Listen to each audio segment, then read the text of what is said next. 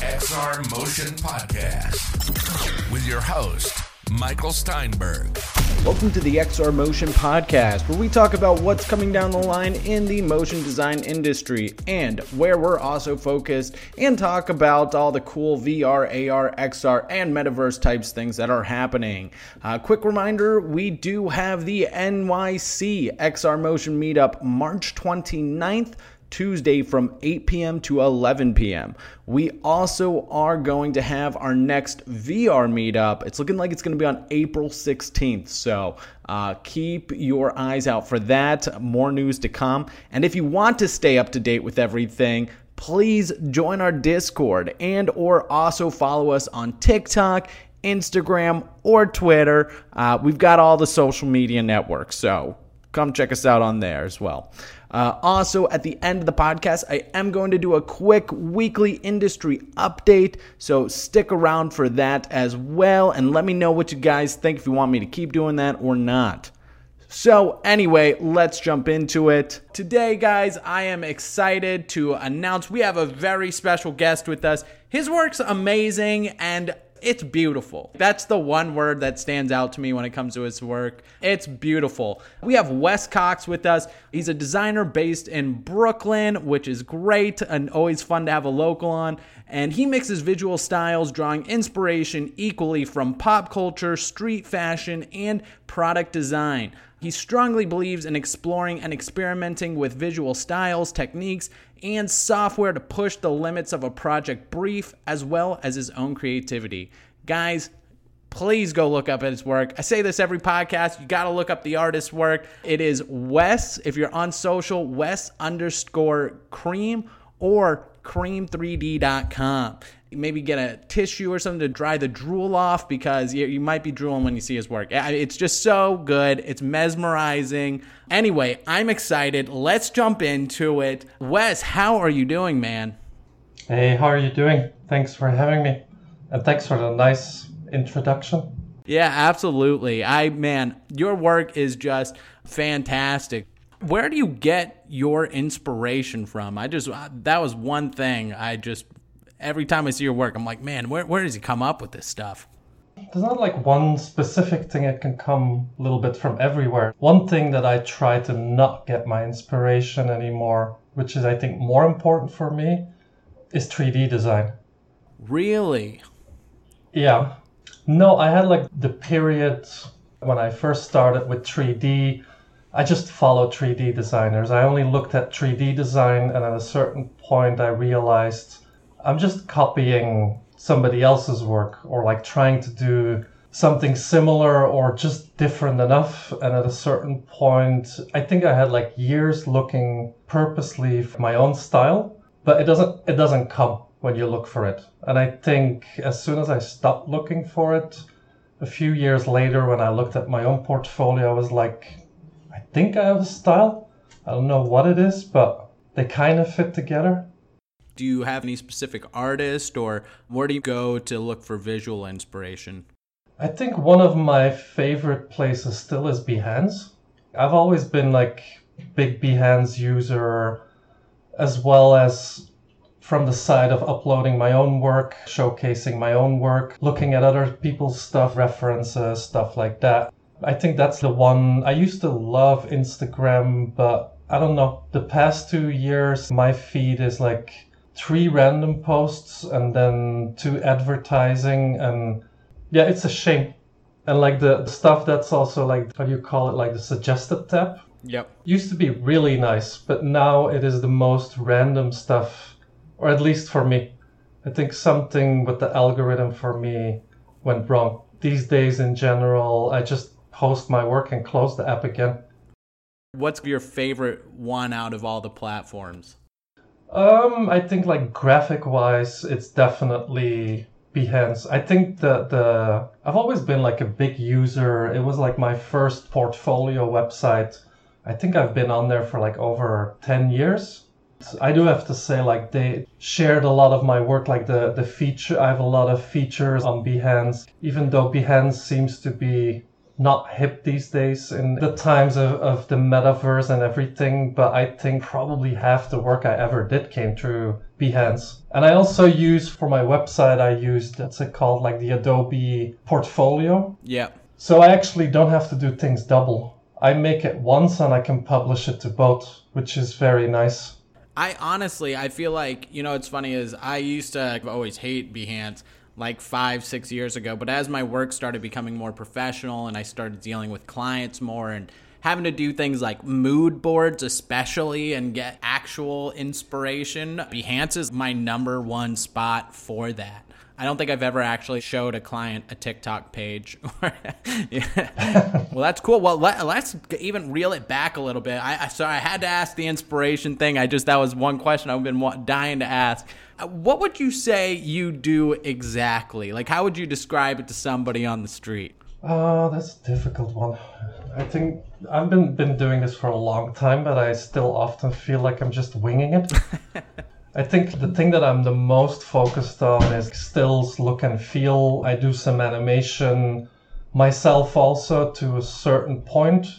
Like, I love doing animation, but I never pushed really through in animation. So I have like a few people, other freelancers, when I need them for animation, I hire them to work with me because they can just do it faster and better. I think it's important sometimes to get the right person for the job, and I think I've never been that for animation. Yeah, I think definitely my strength is more look and feel. It depends also, because one of the things that I like the most about working freelance is that I can do my own thing. I think the past, let's say like 2-3 years, I'm also lucky to have that with clients. 5 years ago, I would get like a Peter Tarka mood board once a month, like, hey, can you do this? Then I'm like, why don't you ask Peter? He's a nice guy. Or like, are you hoping that I'm going to do it cheaper? And I get it also that you get references from a client, but sometimes I'm sure everybody's gotten those type of emails that you're like, I really can't do this. I know that person that actually, this is not a mood board. This is a condensed version of their portfolio that they want me to do. Yeah, that's too fun. We can get this guy for cheaper. Just don't. Yeah.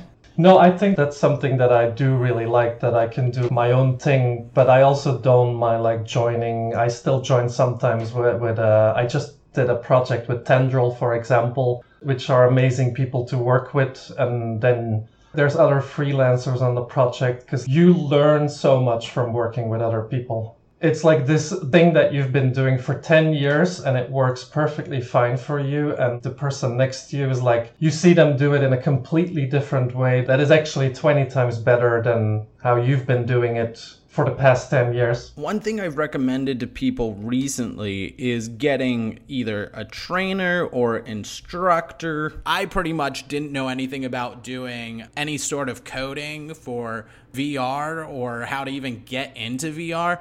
And I must have spent 20 hours trying to figure out how to upload my worlds in VR, and I couldn't do it. And then I just found a YouTuber who could do it, and I was like, hey, $50, can you help me for like an hour or two? And I swear, with that $50, I got 20 hours worth of information. I literally, within 30 to 40 minutes, I had my world uploaded. Mind blown. Yeah, I had something very similar a few months back. I had like a big project. I think it was like 40 different deliverables. It was mostly focused on product design. They wanted clean renders for their website and everything, but with a playful touch on it.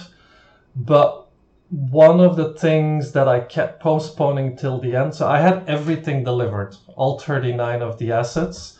And the last one was just this stupid cloth band. And the client sent me like a picture of 3 of them like stacked on each other. And it's very simple when you see that in real life, but trying to make something like that look, I could have probably pulled one off, but like 3 stacked on each other to make that look realistic. What was it again? It was a band? It's just like a fabric band. So one puts like the weight on the other one and it just looks very natural. You don't think about it when you see it in real life or a picture. Right. And I just messed for like a full day that I was like, I need to get this project off my desk. I don't want to see this anymore. I've been working on this for 3 months and I'm so close, but this thing is just gonna drag on for a few weeks. And then a friend of mine, I hope I pronounce it right, Max Salzborn, who's really into, what is the software? Marvelous. Yeah, I knew he was using that all the time. And I asked him, can you do this? Do you like how much do you want? I just need the OBJ, and I think 15 minutes later I had it and it was perfect. I did the material, send it to the client, and like the day after they were like, yeah, render it for finals. Approved. Yeah, exactly. Instantly. Oh man. Yeah, it's a big thing. I think if you need help, asking for help or just reaching out, man, it makes such a big difference. Yeah, because sometimes you waste less money on your own time to just pay somebody else's shorter time to do it. Yeah. It's like you think Google has all the answers, but sometimes I swear it doesn't. Yeah, exactly. How did you get into this field? Did you have anything that pushed you into it, or have you just been always into the field? So I actually studied graphic design, which feels like 45 years ago. It's not that long, but it's a long time ago. But this was the old school graphic design. There was no 3D. We hardly even touched Illustrator and Photoshop. It was more like theory, color study. Then after I finished it, I did a few short agency jobs, like a month here, 2 months there. This is like 15 years ago. Then I landed an agency job. I think that was my last full-time agency job. That I think I spent 6 years there, but I basically started there. I didn't even know the word 3D when I started working there. I used, I think 90% of the time I was working in Illustrator. Nice. Okay. No, it wasn't nice because it was terrible. No, I loved it back then, but it was like in branding, logo design, something that now I can honestly say I'm just bad at it. No, it was all really bad. But I was doing illustration in my own time and in Illustrator mostly. Before then, if you asked me what is 3D, what do they use 3D for, I would have probably said game design, architecture, maybe movies, probably not even movies back then. But that was sort of the moment where you started seeing some people doing like creative campaigns for brands with 3D. And that spiked my interest. And then at a certain point, I looked up, like you had Cinema 4D, 3ds Max, and there were like 4 or 5 softwares back then. And so I downloaded Cracks and Trials and just started playing with it. And I think one of the first softwares that I tried was Cinema 4D. And I just stuck with that. Like that one, I can't even remember why, but that one felt natural to me. And then I just sort of got obsessed with it back then. Like I came home, I ate quick and booted up my computer. And I was freelancing on the side a little bit. Like 3 years later, I was doing like more than 2 full-time jobs because I was too scared to go full-time freelance. I should have probably done it a year before. But then came like at a certain point came like the moment, it was a project for Disney. Wow. But it was 3 months full-time. No, it wasn't wow. It was one of the worst freelance projects I've ever done. No, not Disney. I was like hired by an agency that was hired by an agency that was hired by 7 other agencies, and somewhere at the top the client was Disney. But my point was like they said to me like, yeah, this is like a 2 or 3 month gig full time. I couldn't do that. I couldn't combine that with my agency job. So I was like, fuck it. I'm gonna quit the agency. Gave my 2 weeks notice, and I was like, what's the worst thing that can happen? Like me in 6 months coming to beg for my job back, or just find another job. And I kind of never looked back. It was like one project after the other one sort of connected afterwards. And yeah. It's always a good feeling when the freelance is the thing that takes you out of your full-time job. Yeah, but it's a very big jump because you give up a lot of security, of course. Yeah, I was going to say, for you, how scary was that? I still remember back, I really had to learn to also enjoy time between 2 projects. I have nothing to do for 2 weeks, for example. Now that is the most amazing thing that I can see in my calendar. Like, I love it. But like back then, it's sort of like an advantage of freelance to me. If you don't want to work next Thursday and Friday, I want to take a long weekend. Yeah, you can do that, but it's also possible that the next 2 weekends will not be weekends. The week will just run through. So I wanted to ask, you probably have one of the best color palettes I've seen when it comes to your style of work. How do you go about picking those colors? Is that something where you just, as you're going, you're just creating and it comes out? Or is that something where you have a certain color palette beforehand? Or what's your process with that? That comes very natural. It's also a very big difference between like if I'm doing personal work or client work. Because like I had recently a project and they told me like you can use whatever you want but not purple, because our biggest competitor, their color is purple. Or for example, you have projects where it's like the colors for this project need to be mainly, let's say, pink and blue, for example. If they're open to it, I will try to bring secondary colors in there. So with client projects, you often have to stick to most of the time to like a certain color palette or stay away from certain colors for different reasons. But in my personal work, no, there's never something that I'm like, oh, I wanna do something blue today, or I wanna do something purple.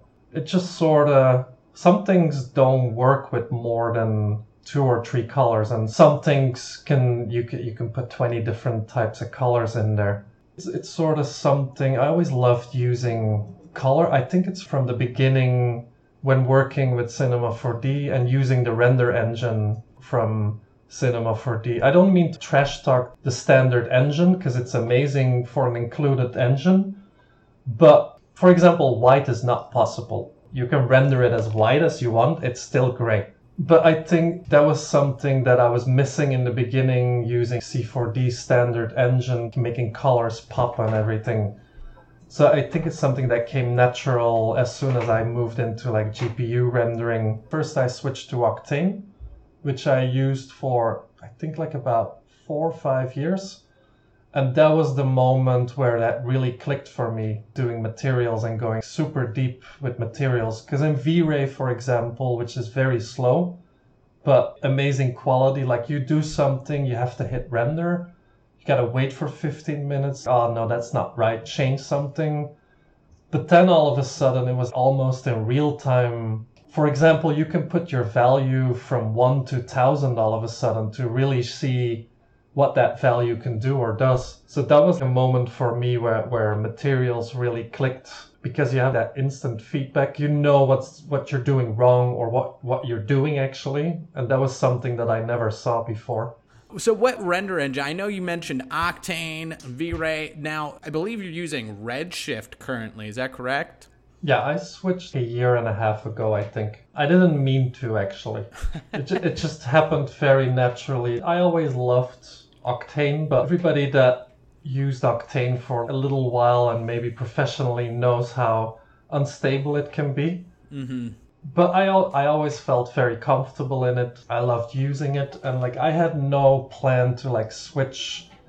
I think I just had like a moment after a long project where I was bored. And I was probably the only person that had never tried Redshift. So I installed the Crack and was like playing with it for a day or two. But they have the biggest watermark on not Crack, the trial, I mean. They have like the biggest watermark on the trial. And it annoyed me so much. And then I saw it was $200 or something. I was like, worst case, I don't use it anymore in 2 months. But then I tried. And I think 2 weeks later, I was like, I never want to see Octane again. Like, never, never, ever again. The stability is just amazing to me. Like, the stuff at the base, they can both do... They're very good at the same thing, but like in, for example, caustics all of a sudden were an option in Redshift. I think you can do them in Octane now also. But like my work, I'm sure you know, I like using a lot of glass and transparency. So all of a sudden, the first time I had like a render with caustics, that was like, okay, no, I'm this is my render engine now. And it was funny, I think it was the 4th or the 5th week that I was actually using Redshift. I got an email from Tendril and they were like, do you use Redshift? I was like, this is Tendril, like I'm a super big fan of Tendril. I'd never worked with them before. And I was like, yes, of course I use Redshift. I think I had like for a month Cinema 4D Redshift, and on the other screen just Google the Redshift manual. It was like a crash course. Yo, that is funny. That's how you have to do it, though. Yeah, Redshift. Yeah, exactly. Redshift works good, I believe, on Macs. Now on the M1 chips, you can use it. So that's kind of why I got it recently. But I just started doing dailies again. So Octane is just so fast with the material dropper. You can just drop the materials in, and it's a cheat sheet. So yeah, that's something that I remember. Like when I got my first GPU, I got my Octane license. I had never played with Octane before myself, and I remember like installing the whole thing, having the software running, and I just took. It was like a neon scene or something that I built before in V-Ray. So I threw all the lighting out, threw all the materials off, and I was like, I'm not gonna build something new. I'm just gonna take this. And I remember that first evening with Octane, I think like 30 minutes later, it looked amazing.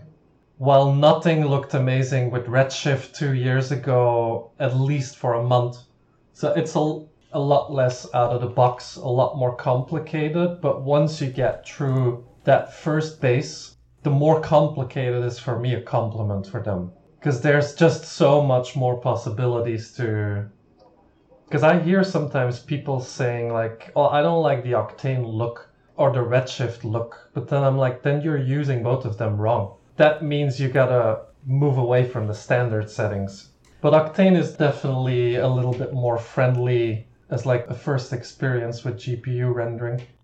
Going into just back into Redshift, I want to ask you, because one thing I really like is your textures. Do you actually build out your own textures in Redshift? Because it's just got such a high quality to it. Yeah, I think the difference, what I do is like, I don't really have like a texture library. I always find that amazing that people have a texture library. I almost always just start from scratch. I do have, you can set up a new point C4D file, which has, for example, that there's, if I hit render in my new scene, it immediately looks like a clay render. So you have like an instant thing. There's like a few materials in there that are my base materials. How do I say, like there's a few little node trees that I have pre-built. For example, like a triplanar. Because at a certain point was like, how many times has everybody attached a texture node to a triplanar and a scale and a this? That it's like, why do I do this every time? Let's just bring this together. So I have like some things pre-built, but it's more like my basic material that I start from. Everything is most of the times built just on type of geometry. I think that's a big thing also. So how long does it take you to complete a whole personal project? Because you post pretty frequently for a lot of your things. It really depends. There's like things I post that sometimes maybe took me 20 minutes before I hit render. And then on the next thing that I post can be something that I messed around with for a week or something. It really depends also what I'm doing. Do you have any currently favorite plugins that you've been working with? Redshift. That's fair. I don't use that many external plugins. I think I have like a good collection of some custom scripts and some stuff that I have no idea where it's coming from now that I've kept for probably more than 5 years. And I think my favorite plugin is actually Rism for UV unwrapping. Really? Okay, what? And that's called Rism. Rism UV, yeah. Been hoping for Maxon to buy them for years now. Maxon, I think, is just going to become the next buy-up monopoly. I just hope they don't do the Adobe thing and have all of the hotkeys be similar, but not. Yeah, exactly. Just make all the hotkeys the same. Also, do you have any favorite projects that you've worked on? I think like my most recent favorite is probably the Fluent project with Microsoft I did. We posted it end of 2021, but that was actually 3 months of work, January, February, March. That's probably like my most favorite of the recent ones, but it's not just because it's Microsoft. I'll be honest, one of the favorite things also that for me about freelancing is this week you can be working with like a gigantic tech firm like Microsoft, while next week I might be doing something fun for a little startup in a completely different line of work, while the week after you're back working for tech. And so it's not just because it's Microsoft, but that one, I think the reason that that's my recent favorite is because that had been a long time since a client really threw me a challenge. The briefing was amazing. The briefing was a list of 25 words and the line, "Have fun. We love your work." Yeah, that was a very like organic way of working also. Just experimenting. I loved in that project. We probably did somewhere over 20 rounds. And like even when I sent my 20th round and there were probably already like 16, 17 finals, the rounds were still called R&D till the end. So that was a really fun, but it was also very intimidating to me to start that project. Because it's like, how do I start this? Some words in there, I don't even know what they mean. I have to ask them what do they mean, but it was just, okay, this thing I actually have an idea for. So let's just do that. And then that one, let's do that one. And then it just started. I think I sent the first round of R&D for like maybe 5 or 6 subjects. The next round I did 2 more, and then it was also the type of project where, so I worked very closely with Nando Costa on that one. He also had an amazing way of working where like I did something for a certain subject and he would take, like there's one of them, he took my render, put it in Photoshop, flipped it around in a different direction, and he said, what if we use it like this for the other subject? So it was a very organic way of working.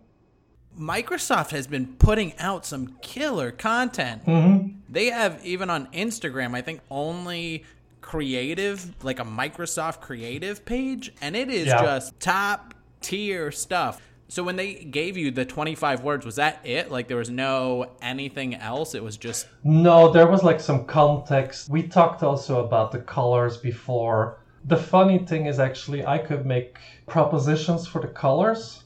And I sent that first round in the colors that actually the whole project, the final project was done. And I sent that over and said like, look, the colors are just placeholder. I can't figure it out just yet. And they were like, no, these are the colors. We love these colors. You can add more, but these 2 are the ones we're going to use. But I think what they do right with all the stuff that they've been putting out is sort of the thing that I mentioned earlier. They hired a person or an agency for their strengths. They don't hire Tendril with a brief that has all man versus machine projects in there. If they want that, they actually hire man versus machine or like this freelancer. I think that's why those projects are all so strong. For example, the ones with Nidia Diaz, hers are also amazing, but it's because if you compare it to her portfolio, that's her thing also. So you felt like you had a lot of creative freedom working on the project with them? Yeah, absolutely. That was a very fun way of working, yeah. 2 years ago, you did a 36 days of type. Mm-hmm.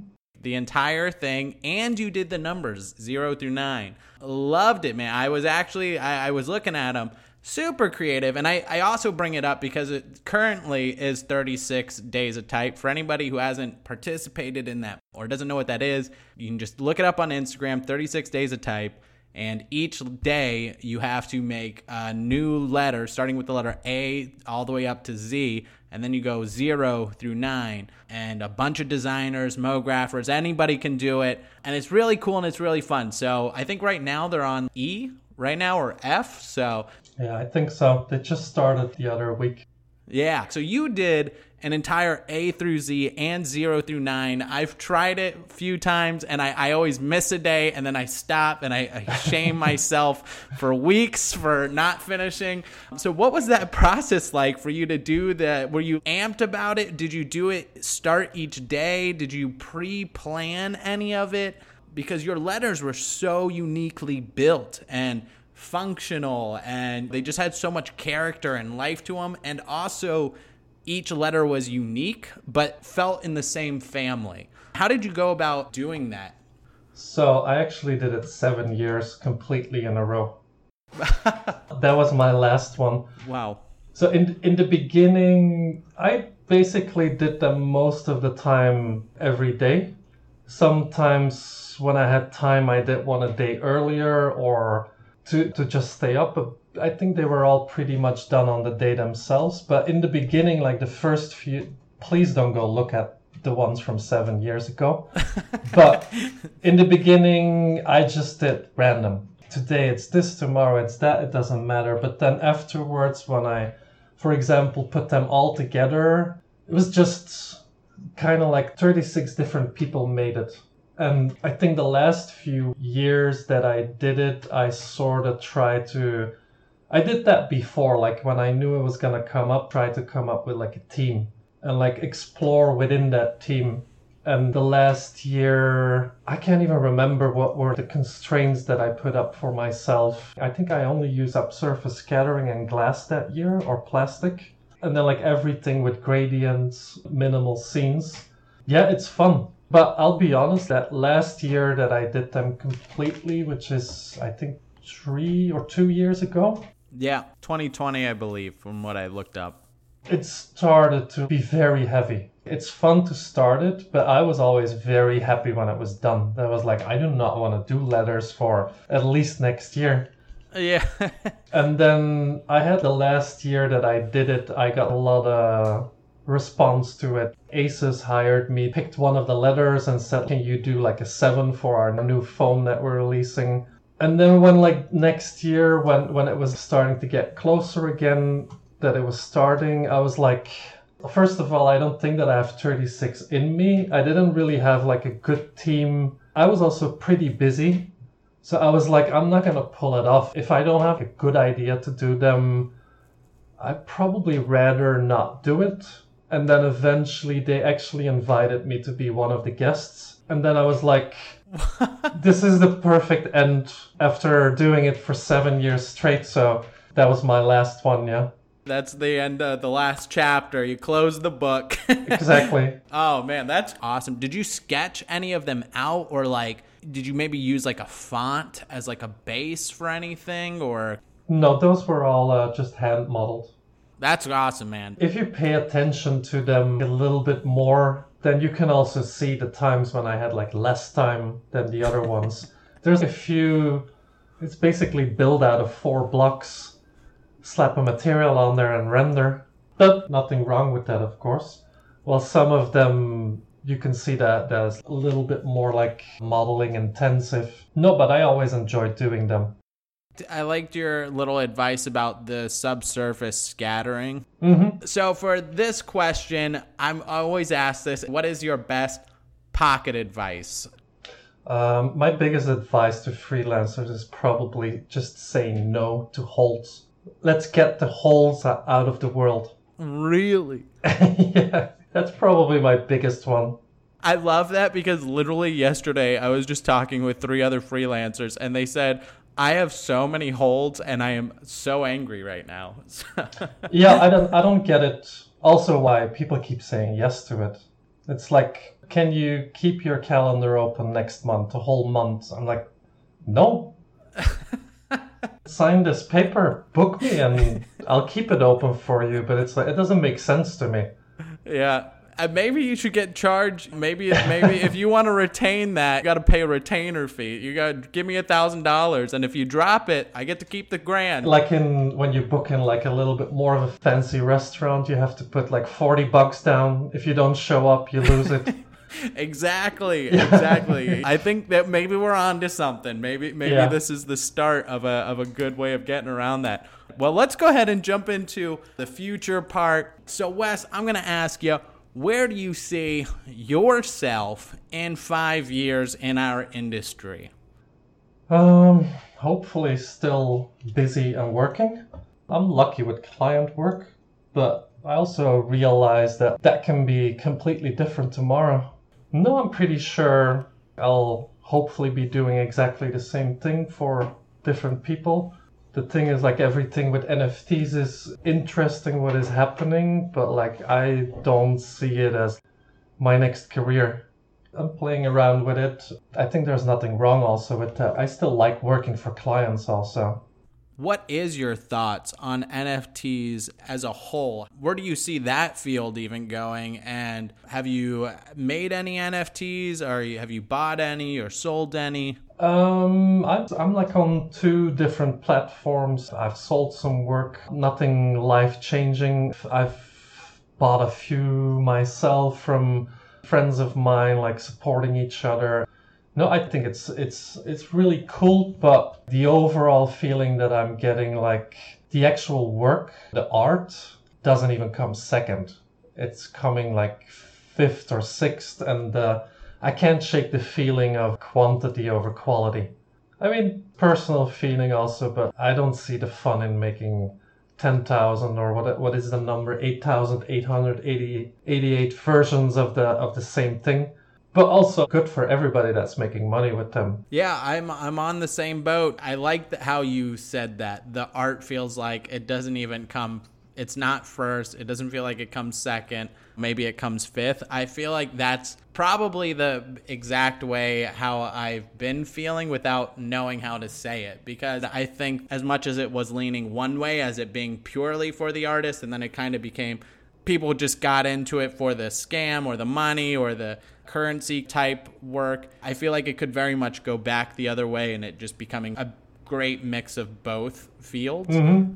I'm just so in the middle of it that I'm trying to wrap because I think also one thing I will say about NFTs is that it's definitely gotten way bigger than I could have ever imagined it, to the point where now that it's almost intimidating to think about in a lot of ways.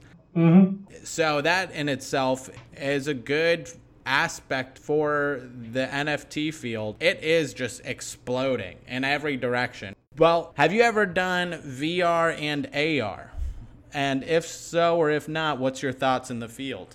Well, I have no experience with it whatsoever. I don't know why, I've never even played the simple stuff. I've never had VR goggles on. Wow. Yeah, I've never done it. Next month, I'm trying to get in with VR World for anybody in New York, Brooklyn, any motion designers. I think we're going to do one of the meetups there. So you'll have to come by to that and check it out. No, the thing is, at a certain point, a few years back when it started really coming up and like you saw everywhere, people talking about it, people doing some 3D stuff, also with Unreal all of a sudden popping up and becoming popular. I looked into it, but for me, what I saw, even like the prettiest thing in Unreal, I'm not interested into learning it and doing my stuff in there. For me, it's just not there yet. But it's also probably because I love going very far with materials and lighting, and it's like I can probably make something in there, but I'm not going to be able to do what I want to do like I can do in Redshift. I can also imagine a client coming to me asking me to do something in VR. So you don't want to spend hundreds of hours to make your artwork look worse. Exactly. Yeah, that's totally understandable. I think it is like the biggest barrier right now is that the quality and Unreal Engine 5 that just kind of came out brought a lot of hope and a lot of potential. It's still not there where it's coming up to like Octane or Redshift. Mm-hmm. Unreal Engine, a lot of people I don't think get this in the field right now. It's like a compositor for VR or just even videos. You can't build assets really in there. It has some cool like terrain generators and particle simulators where you can just put trees into like a paintbrush and just paint trees for miles, but you wouldn't ever build a tree in there. You wouldn't ever build anything. Kind of bring it into there. It's like a render engine almost. And yeah, with VR stuff, that's one thing I hope this podcast does eventually get, is just the people in our field maybe sticking their toe into the water of VR and just trying it out a little bit. Because I think that is one reason that it does lack the quality, is because there's not really demand for it, and there's also not artists in the field yet. It's very much coders and programmers, and they don't really care about how good things look. No, but I see some people like building their geometry in VR. It almost looks like an airbrush, but you actually like spray your geometry. But like in the end, it's really cool, and I'm pretty sure if I would get a chance to play around with it, that I'll have a lot of fun. But in the end, when I see the results, then I'm like, yeah, the volume measure can do this like 20 times better. And procedural, so why would I want to sit here with glasses on and gloves on my hands? Yeah, it's definitely not ideal for high-end client work yet. Yeah. I've seen some people, like Harrison was saying, he was making masks. He had to make like 25 masks, and they were like these very unique styles.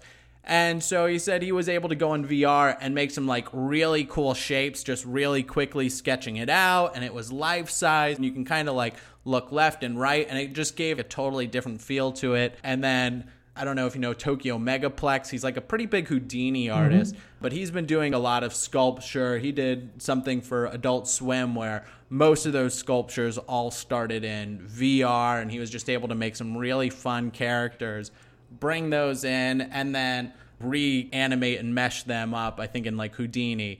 Long story short being, it's great for starting into, but yeah, final product is probably not anywhere near ready for, in our field at least, coming out of straight from VR. But I think too what's fun with VR, if you ever do try, is just looking at your own artwork that you made. Maybe even doing your like A through Z's, just uploading them in VR and seeing them the size of buildings is always fun. But so I know you haven't tried VR, but do you have any thoughts on the metaverse in that aspect? I have actually yet to read up about it. I haven't gone that far with it.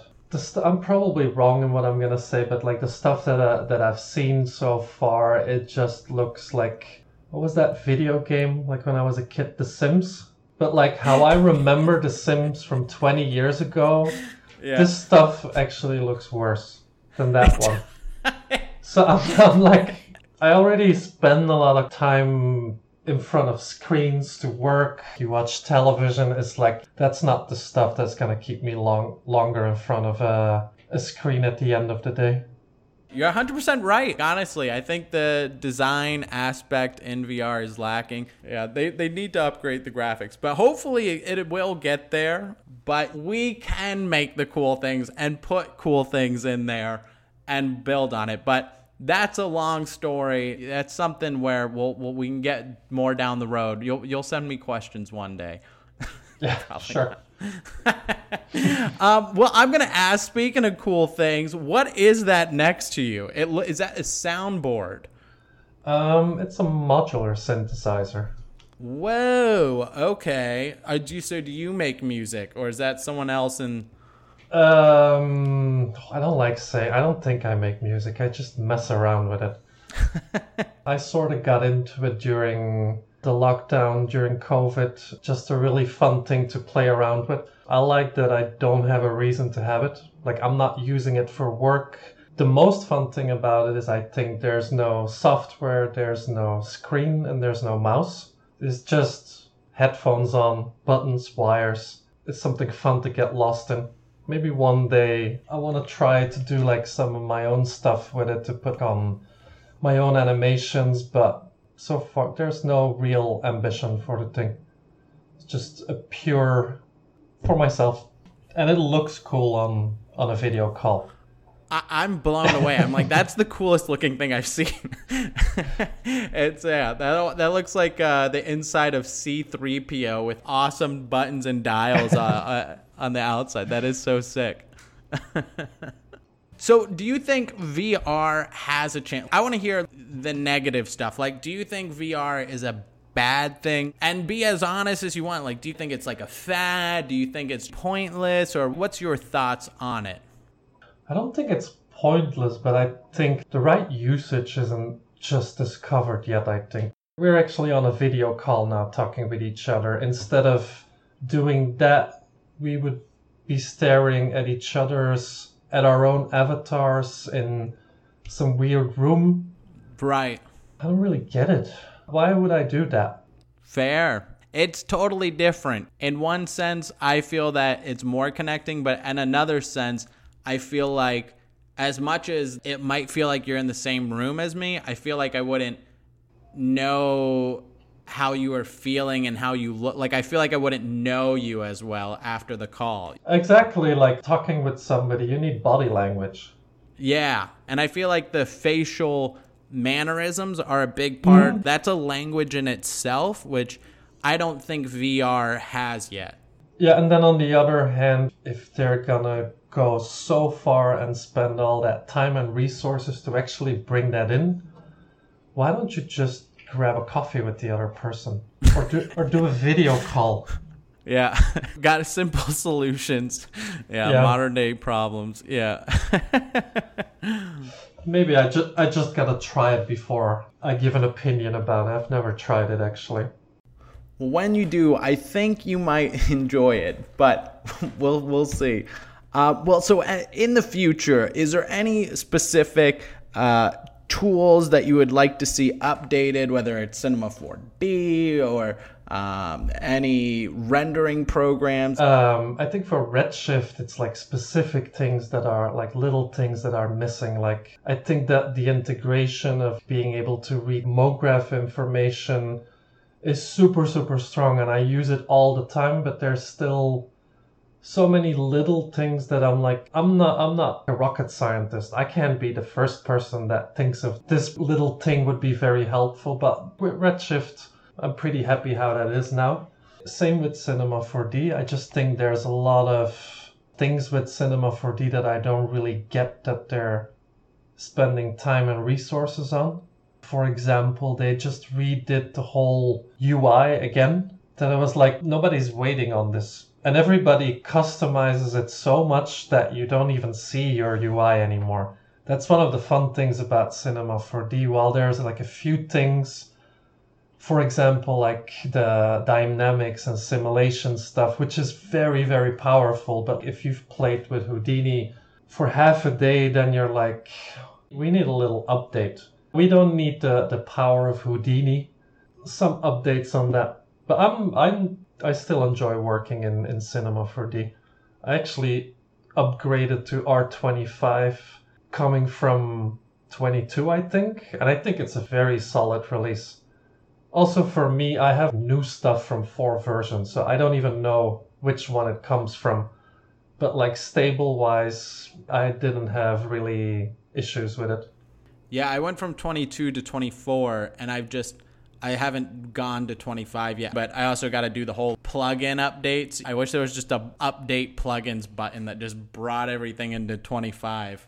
I used to be like very excited with every new update and like install it, and then 2 days later you're like on message boards trying to figure out what's going wrong. And at a certain point I think I update like once a year, and that's usually over the Christmas holidays. And now I'm just, when there's a new version, somebody else can just do the public beta for me and get the bugs out. It's honestly just the plugins are my big thing. Yeah, the stability and the plugins. I feel like back in the day, I didn't ever really use plugins, so the updates were the plugins. Mm-hmm. And then as things came up, I'm just like, I don't feel like downloading Forester all the way to 25. And or once the new versions come out, half the plugins aren't even ready for 25. So you almost got to wait until all the plugins come up just so you can actually even get to the upgrade. But by the time everything's caught up, the next version's coming out. So I don't even care about updates too much anymore. Yeah, exactly. Well, cool. And then I got one more question I want to ask. How do you do your final compositing? I use Photoshop. Photoshop, okay. Yeah, that's something that I've always, even I did that for years also, like render and that's it. But there came like a certain point where I really saw the power of compositing and Photoshop from like getting some tips from like a few Photoshop wizard friends of mine showing me some tricks like with how you can use, what's it called, like the AOVs, the render passes. And I think at a certain point this is like years back, but like I did a scene and I just turned on to save every possible existing render pass just so I had everything and just bring it in over the render and like do some blending modes. And then there were like a few where I was like, this is actually very nice to play with the reflections in post and stuff like that. I think that's a very underestimated thing also for a lot of people.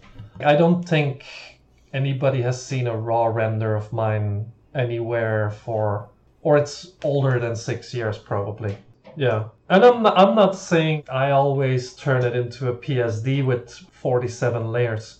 Sometimes this one little pass or a filter or like an adjustment layer can just push your thing to the next level from the render. Yeah.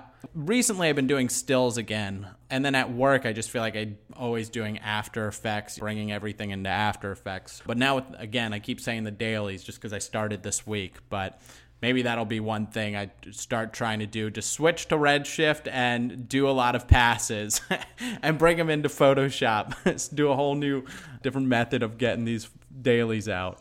Yeah. Well, this has been such a blast. Is there anything I can leave the floor? Do you have any drops coming up or any projects you're working on that you want to mention? Or I can't mention any of the projects I'm working on. They're all under NDA. But I do have some exciting things up. I can unfortunately not share anything about it. But one of the projects I got in last week is actually something that's been on my professional bucket list for a very long time. So I'm very excited about that one. Well, cool. It's been a pleasure speaking with you. Thank you for letting me pick your brain. Thank you so much for being on. Well, thank you for inviting me. It was fun. This is The Update. All right. Yo, that was such an incredible episode with Wes. I can't thank him enough for being on. I mean, really just sharing some incredible knowledge. It's just incredible. I'm really excited. We're going to go ahead and jump into the update part of the show where we will be going over some of the new news in our field. So let me know what you guys think. It's pretty much bringing this segment back, a little bit of a revival. So if you like it, let me know. If you don't, also let me know. But I'm excited, so let's jump into it. First off, just want to give a shout out to Corridor Films. If you guys haven't been keeping up with them, definitely check out their stuff. Recently, they've been experimenting with deep fakes, essentially having their friends' faces mapped on top of their own, and it looks almost identical. If you've seen the Tom Cruise deep fakes, check those out. If you haven't, they're pretty much doing that with their own friends, and it is just hilarious and also creepy because, I mean, it's good. It's scary good. It's to the point where I wouldn't be surprised if in the future our phones or TVs have some sort of recognition to catch these things in case you're seeing somebody say something that they're not actually saying, with false identities or anything of that sort. They also experimented with the audio versions, taking clips of their friends' audio and importing that into a AI software and able to then just type whatever they want on the keyboard and it sounds like their friend is actually saying it. It's super creepy, but check it out if you haven't seen it and let me know what you think. There's also one other YouTube I want to mention. It's Xanadu. If you haven't seen it, it's the 4th episode, longest one yet that he's released. It's spelled Xan. I don't know, Xana, ADUN, something like that. If you just Google that, you'll find it, with Unreal Engine, because this is a one-man team. This is the craziest part about it. It's a 20-minute show about aliens, and it is just incredible. If I would have seen this show maybe 10 years ago, I would have thought 50 people worked on it, and now it's just one guy with a mocap suit and Unreal Engine. It kind of gives you the chills when you think one person did this. You know, it's like, I need to step up my game. And this guy is setting the bar for what can be done by a single human in our industry. I hope those expectations aren't put on me anytime soon. I hope to learn it, but man, it is just mind blowing. A little cool news coming from SXSW. 2 things. One being that the award-winning VR game of the year is, round of applause please, or drum roll, it is Resident Evil 4. I'm super amped about playing it. I got it myself, but you know, I heard it's only 10 hours of gameplay, so I'm thinking I might wait to stream that live on like Twitch or something and just try and beat it in one day. Do a little marathon, maybe 2 days, we'll see. Definitely would be the longest I've been in VR, 10 hours straight. It might be a bit much. Also announced there, they had Audi is going to, well, essentially HTC Vive announced, this is thanks to VR Scout for this news, but HTC Vive announced that it was partnering with in-car VR entertainment company HoloRide, it's pretty interesting. Essentially, HTC Vive Flow is going to be in the back seats of a bunch of new cars. So it was announced that it's going to be launching on select Audi sedans and SUVs, with new technology being imported in this summer, offering consumers their first taste of backseat VR entertainment. I mean, VR in a car, I get motion sickness from just reading text messages in a car.